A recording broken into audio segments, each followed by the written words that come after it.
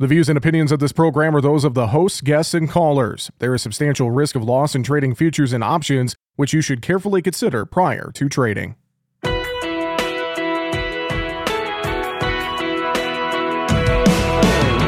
Bringing you the ag information you need. This is Market Talk, produced by the American Ag Radio Network. Now, here's your host, Jesse Allen. Well, overall, grains and livestock starting off the week on Monday with a fairly quiet tone while the stock market continues to set records. We're going to talk about all that and more here today on Market Talk. Thanks for joining us on the program. I'm your host, Jesse Allen, and the stock market continuing to churn its way higher after setting all-time records on Friday and seeing stocks mostly a little bit higher on Monday as well. That spilled over into the energy sector with crude up a little over 1% on the day. So the money continues to flow into the outside markets while grains and livestock remain kind of quiet. Corn, beans, wheat, just mixed a couple of cents either side of unchanged to kick off the week on Monday. Still a lot of short positions being held here by the funds and the managed money, including in the corn market. We'll be watching that pretty closely here. We're going to talk about that on today's show. How is that going to impact this market trade here moving forward? I think that's a big question. I think a lot of folks are really not doing a whole lot of marketing in this environment. We're going to talk about that. Also get a look at the livestock trade, cattle on feed numbers that came out Friday, the market trading those on Monday. Those numbers were largely as expected, and we saw just mixed to lower in cattle and hogs on Monday. John Heinberg with Total Farm Marketing going to join us in segment 3 and 4 to give us his take on what he is seeing throughout the market trade. Looking forward to catching up with John. Been a couple of weeks. He wasn't with us as we had the MLK Day holiday here last week. So looking forward to catching up with John and getting his perspective on the market trade coming up here on today's program. Also, we're going to talk weather in segment 2. Will we see temperatures start to warm up for an extended period here this week? Eric Snodgrass with Nutrient Ag Solutions going to join us for a forecast update coming up here in just a little bit. First up, though, let's kick off the program with some market analysis from Arlen Suderman, Chief Commodities Economist at StoneX. I talked to Arlen around midday on Monday, got his thoughts on the quiet action in the markets, starting with his thoughts and his take on Monday's grain trade. For a while, the market was really concerned about Chinese economy and dragging everything down, dragging global economy down. And the news continues to be bleak out of China, but Wall Street saying, hey, this new artificial intelligence era that we're in, that's going to help us survive this, and we're going to go strong. And it's of choosing to focus on the positive, the glass is half full.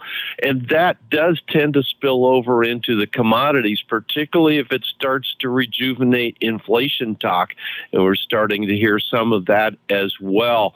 So we're seeing positive for the stocks, yes, but that positive spill over into the energies. Now there's geopolitical risk there for the crude oil market, but also for the grain and oilseeds. And frankly, for the grain and oilseeds, as we looked at Friday's CFTC Commitment of Traders report, it showed the speculative managed money crowd holding near record large short or sold positions in the corn, soybean, and wheat complex, in that grain and oilseed complex.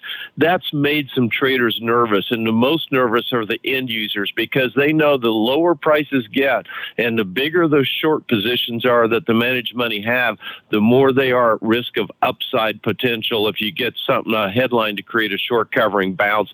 So we're seeing some business come in here at these low price levels simply because of that risk at these low levels. And I'd have to say, really, to me, it feels like about the only bullish factor, so to speak, in terms of these grain markets, or at least the most bullish factor potential, maybe with South American weather still. I know we're trying to get ready for harvest for soybeans in Brazil, and then we got to plant safrinha corn. There's some weather concerns down there. That seems to be the biggest thing in front of these markets, to me anyway. What do you think, Arlen? Oh, Well, that certainly is an ongoing concern that we're monitoring. We do anticipate that we'll see production estimates slip a little bit more for Brazil as we get deeper in the harvest. Soybean harvest in Brazil, still less than 10% of it harvested, right around that 6 or 7% level. That's actually ahead of normal, which you would anticipate with a stress crop. That would be the first beans to be harvested at lower yield. But the winter corn crop planting is also getting an earlier start than normal as well. And overall, that's what they need to do, is get that winter corn crop in as quickly as possible. Some of the dry areas have turned wet. Some of the wet areas have turned dry. Analysts down there are trying to figure out how it all balances out. Right now, a lot of uncertainty coming from that region. And so the market just kind of consolidating after this big sell-off.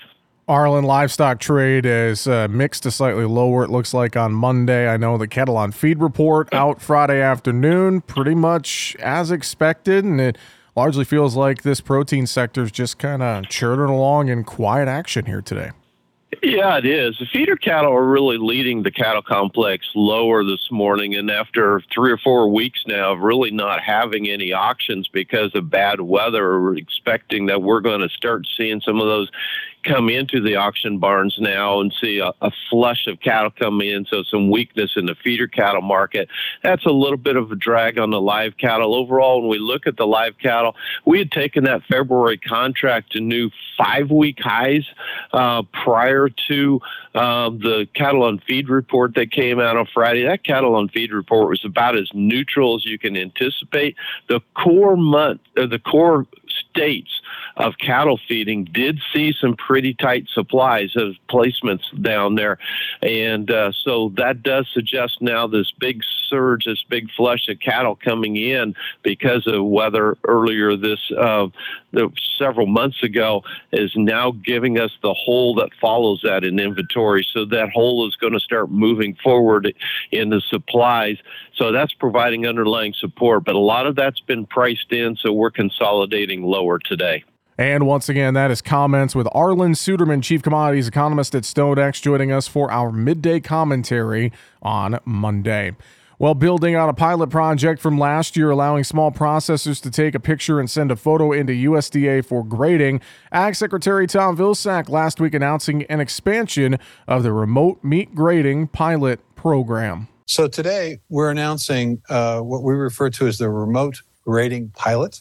It's going to be available to any facility, any processing facility that does not currently have a full or part-time grading system in place.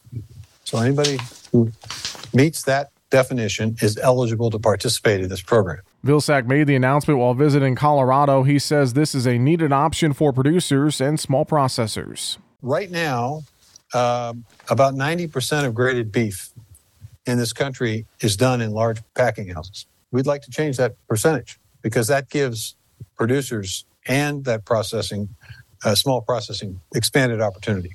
We did a feasibility study in 2023. We know this works, and we're only going to charge the producer for the time spent reviewing the pictures and making the determination. USDA will host a webinar this week on January 25th to explain how the program works. You can get more info on that at ams.gov. Various cattle groups, including the National Cattlemen's Beef Association and the U.S. Cattlemen's Association, have welcomed the expansion of this remote grading pilot project. All right, coming up next here on Market Talk, we're going to take a look at weather. Will we get a sustained warm-up in the week ahead? Eric Snodgrass with Nutrient Ag Solutions joins us next here on Market Talk. If you miss an episode of Market Talk, you can listen back to the show anytime. Just search for Market Talk on your podcast platform of choice, and you can hear past episodes of the program on demand.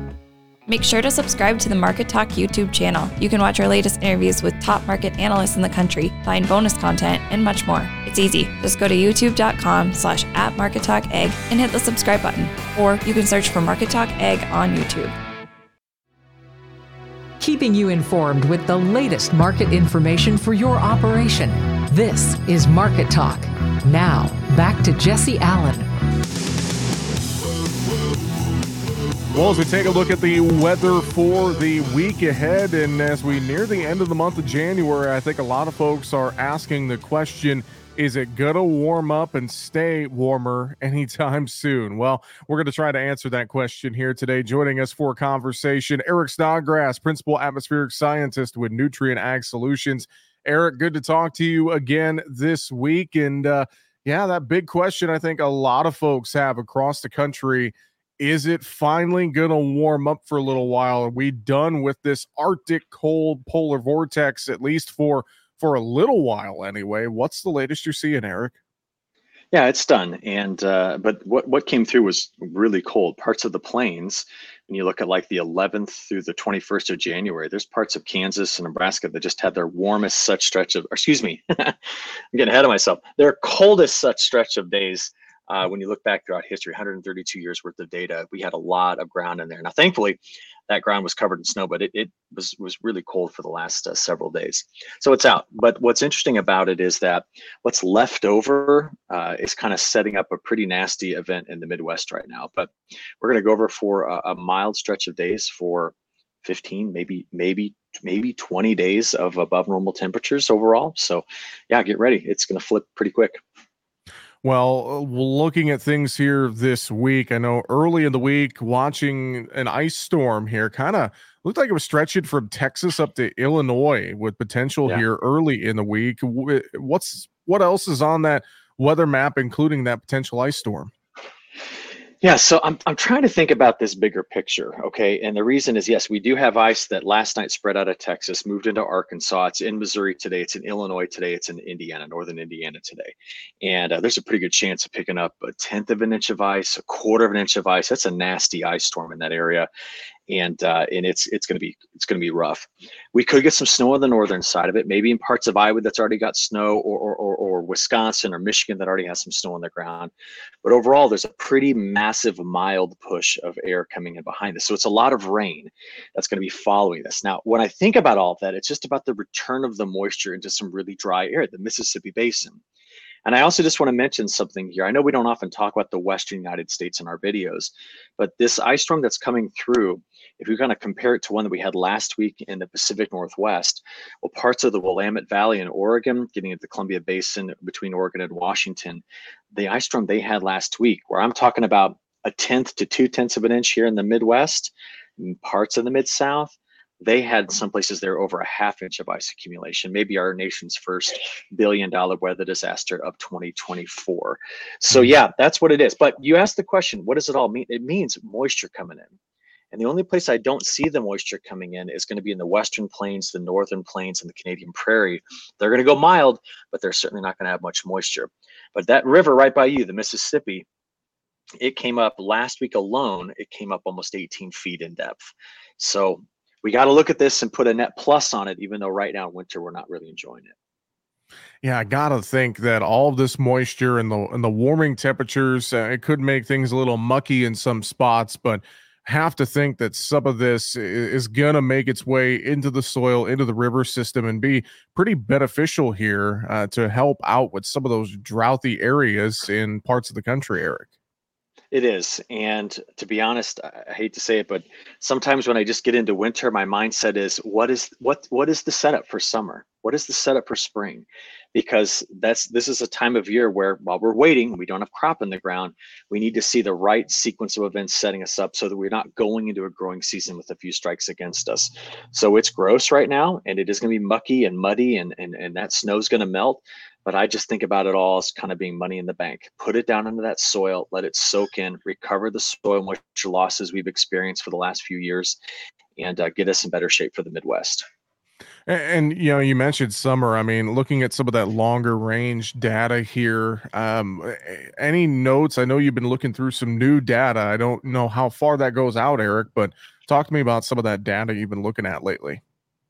You know, it'll go out as far as you want. It's just, it gets terrible very quickly.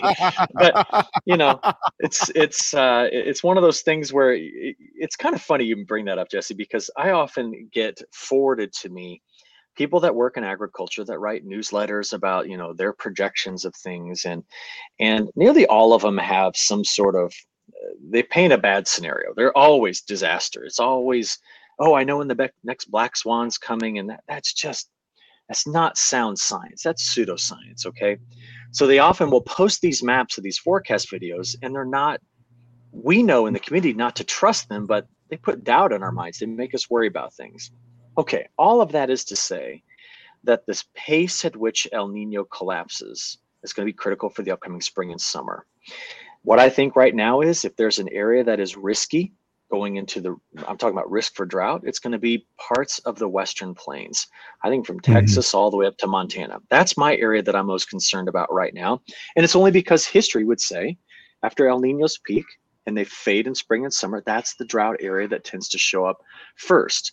So I'll be watching for that. That'll think be the top of mind thing for me going forward.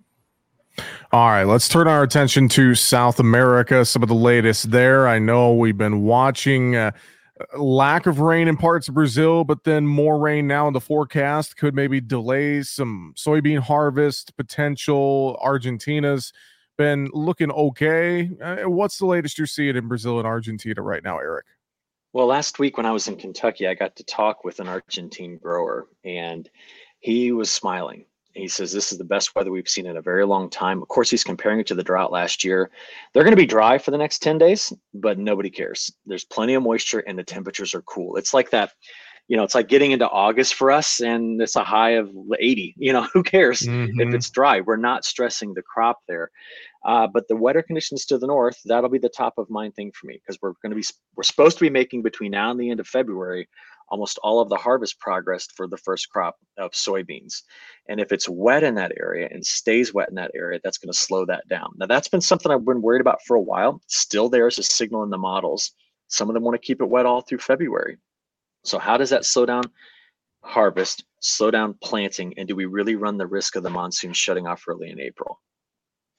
And I think that's just so big right now for the markets and for everything. As folks look at that kind of that bullseye on Brazil, whether or not they can get soybeans out, get safrita planted. That's been the running storyline. And I know you and I have talked about this, Eric. Now it's kind of this is that time frame that we talked about a few months ago. This is where, push comes to shove, so to speak. Yeah, if there's going to be a weather premium built into the market, we've been talking about the potential for it for months. It's going to be in the next 3 weeks. Yeah, very, very true. Anything else that you're watching South America wise that you want to keep an eye on or anything else around the world here as we look to wrap things up today, Eric? What else is top of mind for you here this week?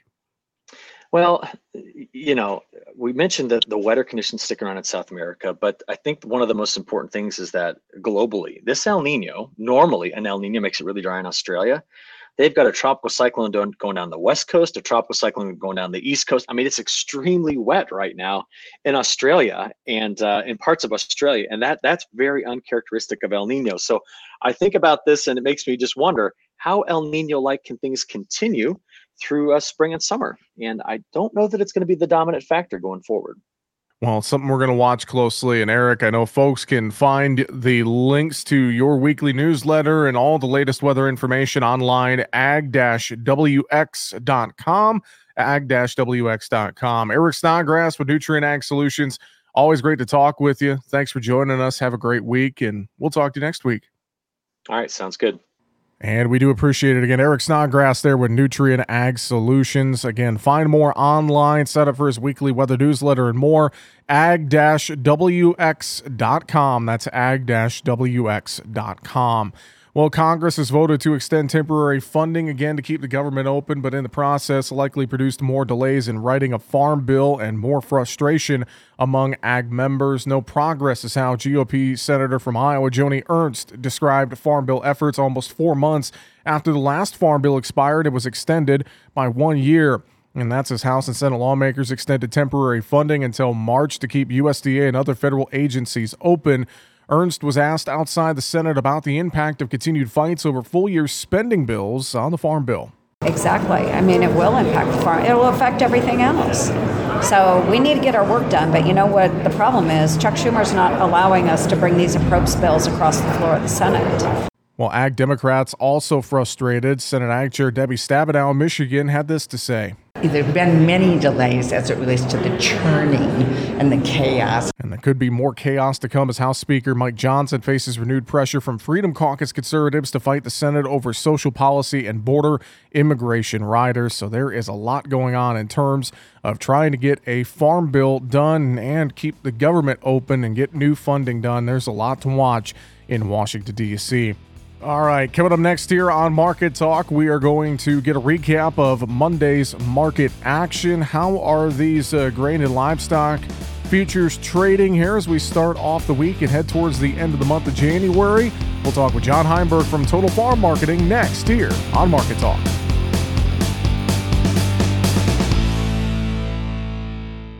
If you miss an episode of Market Talk, you can listen back to the show anytime.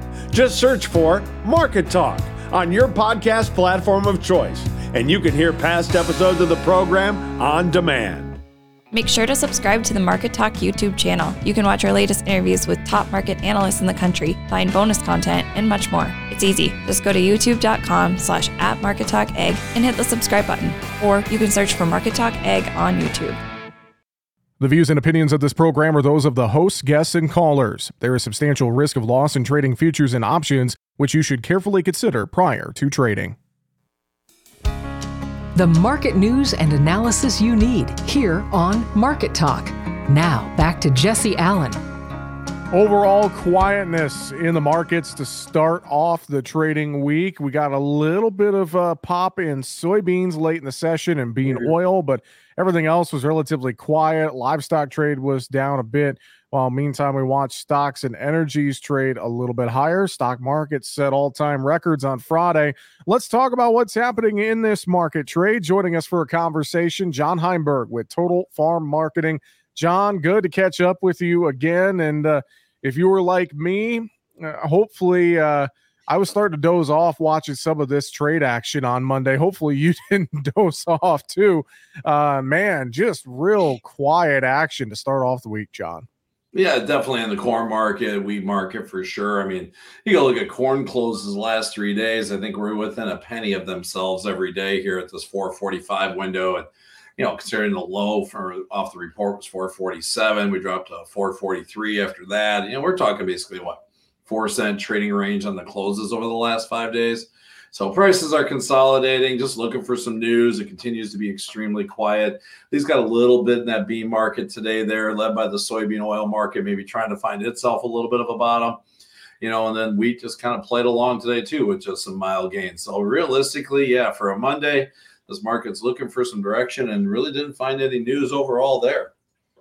Well, let's talk about this market a little bit more in terms of risk management, John, because you and I have talked about this quite a bit. Even in quiet environments like this, you got to be smart with your marketing here. A lot of folks are reassessing things. They're not loving the price action that we're seeing right now, but yet you got to protect any sort of downside risk because to me, I'm not seeing much in the way of a bullish story for these grain markets here in the short term, John. Same in boat. I mean, agree with you totally in that regard, you know, and one thing I've been talking with a lot of guys about, you know, we got these at-risk bushels that aren't priced and nobody likes where we are right now, especially in the corn market or even in the bean market in terms of overall value that's out there, but things can get worse, you know, and you look at the charts. Are we consolidating for one more break? Do we have a turning point here? I'm not sure what the reason is other than it's just cheap enough. You know, my charts are still pointing to a downside target, maybe another 20 cents down or so. That falls into some of those longer term charts. You know, I've been doing a lot of work with shorter term puts. Option volatility is really inexpensive right now. Just get a floor under those bushels. You know, we talk about market cycle of emotions, and we're kind of in this window now, you know, when prices are at their peak, everybody's just feeling good or, you know, euphoric about price. We're kind of in this fear, depression, borderline panic mode because guys are looking at the bottom line and going, you know, I need this thing to turn around or it's going to get interesting. Leaves us basically one more page, which is the capitulation and that hopeless feeling when prices do break one more time. I'm kind of watching for that window. Maybe if that occurs here, if we do see things roll over and guys just kind of throw their hands up in the air and say, all right, I'm done. I got to move this grain or whatever. That's the window you want to start getting you got the maximum potential upside available in front of you. And we've got to our bottom side. So I think we're just still a little short of that, unfortunately. So I'm kind of thinking that vein at least. And we just got a lot of, especially in the corn side, some front end bushels. We got to get moved here. And, the weather's not helping that, but at least at the same time, this bush, until these bushels get a home, it's going to keep this market pretty heavy. And now we're starting to look at what's coming down the pipeline. Argentina is going to have a large crop. Brazil's, soybean harvest is going well. So that means they're getting planting in ahead of pace. And, those are just stories and headlines that are going to just make it difficult in this marketplace going forward here. I wonder, John, the stock's making all-time record highs. A lot of fund money, managed money feels like it's going into the stock market right now, spilling into energy somewhat. Do you feel like some of that money going into the stocks could potentially, stocks give some support to commodities, or is that a bad thing for commodity action right now? What do you think, John? Well, I think if you look at the money flow, it's leaving the commodity space, the anti-inflation play, and it's looking for a place to go. And the stock market is hot right now. I mean, we looked at a market last week that felt like it wanted to reverse over, maybe take some value out, and next thing you know, boom, explode higher on Friday, new highs again today. So that's at least the place where the money wants to go. Right now in the grain markets, they're still pushing short positions. They still got room to go. We took the 2019 funds, went about 350,000 short contracts, or about 70,000 off of that total before they turned it around. There's still some room for them to push this market. Soybeans realistically aren't that short yet at this window. Again, with the news that we're seeing out of South America, that's going to continue to be a difficult position to get turned around at this time frame. So right now, I think it's still buying one versus the other, and until maybe we do get something on the stock market side or the equity market side that brings some major correction, and then the funds might look around and say, hey, corn's pretty cheap here, or soybeans are cheap here, and then we see that money flow in. I'm just not sure we're at that point yet here so far on the calendar year.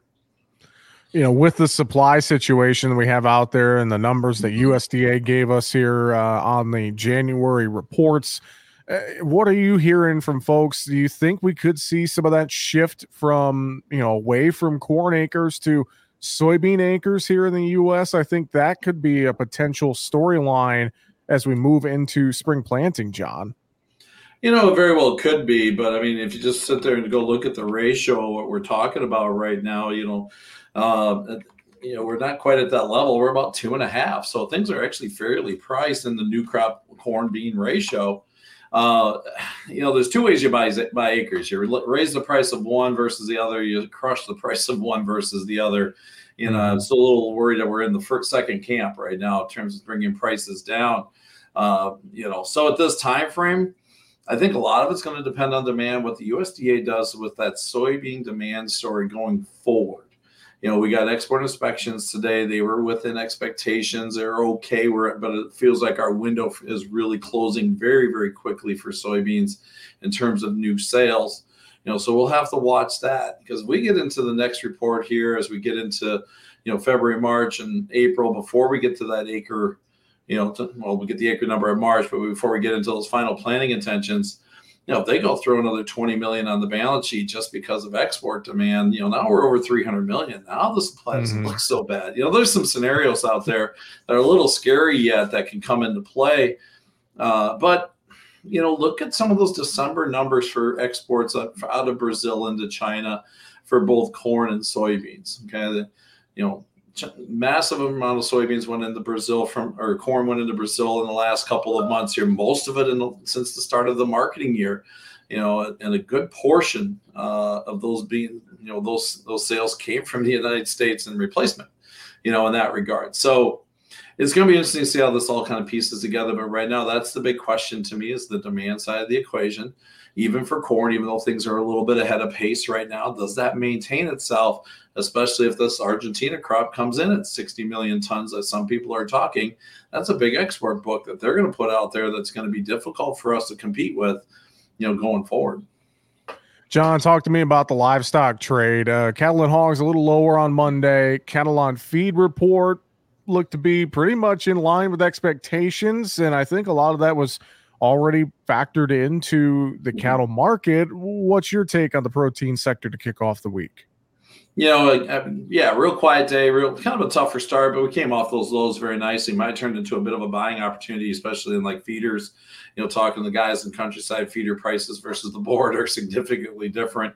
So here we had $2.50 down on the open. That was probably a window maybe to get some feeders locked in for some people.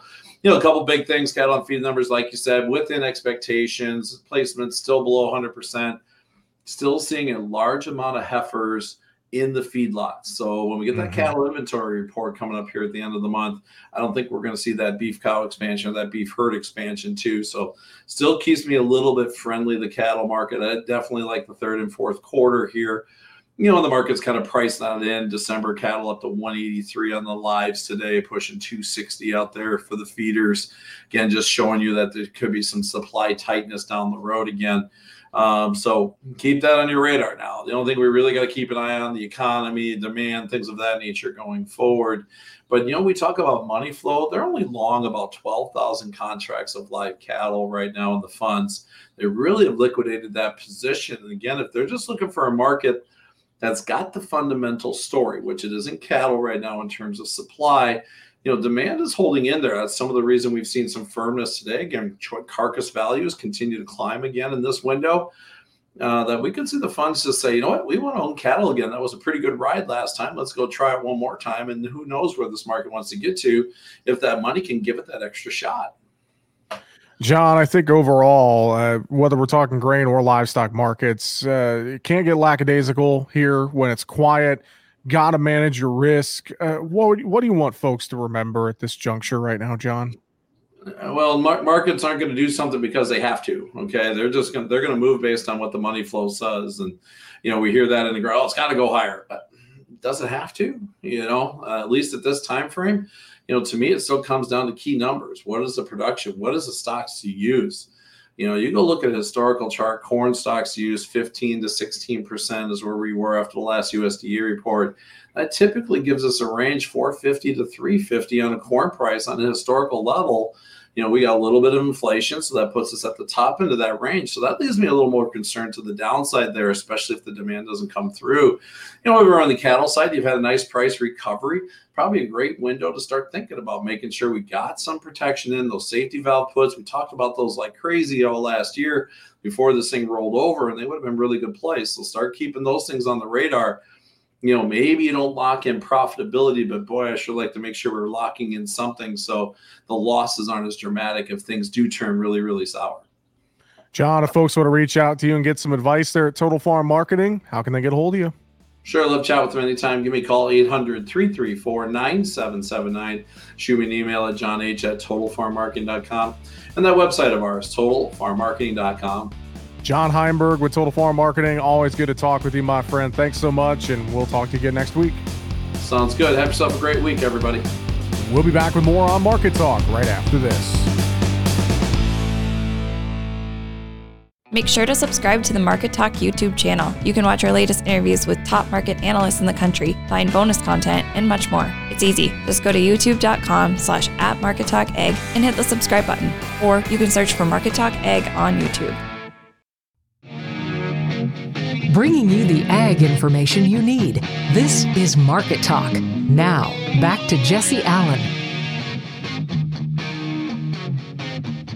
And welcome back to Market Talk. As we continue here on today's program, let's wrap it up with a look at a few news headlines here on today's show. Well, the ag economy facing some headwinds heading further into 2024. Roland Fumasi, head of Rabble Research Food and Agribusiness North America, says things are taking a step back after a few productive years. When you look at the last two crop years, growers had some record pricing, really, really strong. It's the positive aspect of it. Balance sheets are in pretty good shape, which is going to, I think, allow farmers on average out there to withstand some of the pain that we're seeing now. You look at corn and soybean markets markets, very, very depressed, even more depressed after last week's WASD. And so there's going to be a little give back, I think, of that cash buildup over the next 2 to 3 years, but people should be able to withstand it after 2 very successful years. He says most farmers have some liquidity left after multiple years of high prices. As of today, I would say yes. Even when you look back at the beginning of 2023, when we were in that previous crop year, prices stayed pretty strong through the first half of last year. So it's really just in the second half of 2023 and currently where we've really seen the markets get depressed. I think as of today, the average producer out there is in pretty good shape in terms of their balance sheet. Unfortunately, there's going to be some time here where this pain's probably going to last a bit. Farmers are holding a lot of commodities on farm, which means they're going to have to get sold sometime, so prices will likely drop. I think about on-farm stocks really being at record highs, right? At some point here in the coming months, we've got to make room for the crop late this year, right? We've got to make room for the next crop. So that doesn't scream bullishness for the markets when you know they're sitting on those on-farm stocks that are going to have to come out. Other countries also have a lot of stocks on hand, which isn't promising for overseas demand. It's really a supply side issue. When you think about the consecutive record years that Brazil had, keep in mind, this doesn't get talked about a lot. China had a record corn crop. You think about that, you think about the U.S. crop really being a lot stronger last year than what a lot of people were originally anticipating. Yields just got revised upward, which didn't surprise us. We were calling for corn yields to be higher. So we've got a lot of product out there. And once again, that is Roland Fumasi with Rabo Research, North America. Well, also, Farm Bureau and partner organizations on Sunday announced Togetherall at the American Farm Bureau Federation Convention in Salt Lake City, Utah. Jessica Cabrera, American Farm Bureau Federation Managing Director of Member Engagement, says Togetherall is a new mental health resource for rural America. Togetherall is a safe, anonymous, online peer-to-peer community. It is accessible 24/7, and it is moderated around the clock by licensed clinicians. Farmers and their family members who are age 16 or older can simply set up a profile that assigns an anonymous username. Then they can access a global network of peers who can listen to them and support them. Cabrera says there are many partner organizations that came together to make this happen. So this resource is being launched by the Farm Family Wellness Alliance. The Alliance is a coalition of organizations that include Farm Foundation, American Farm Bureau Federation, Farm Credit, CoBank, Iowa Farm Bureau, DHS, Land O'Lakes, National Farmers Union, 4-H, FFA, Agriculture Future of America, Togetherall, and Personal Assistance Services.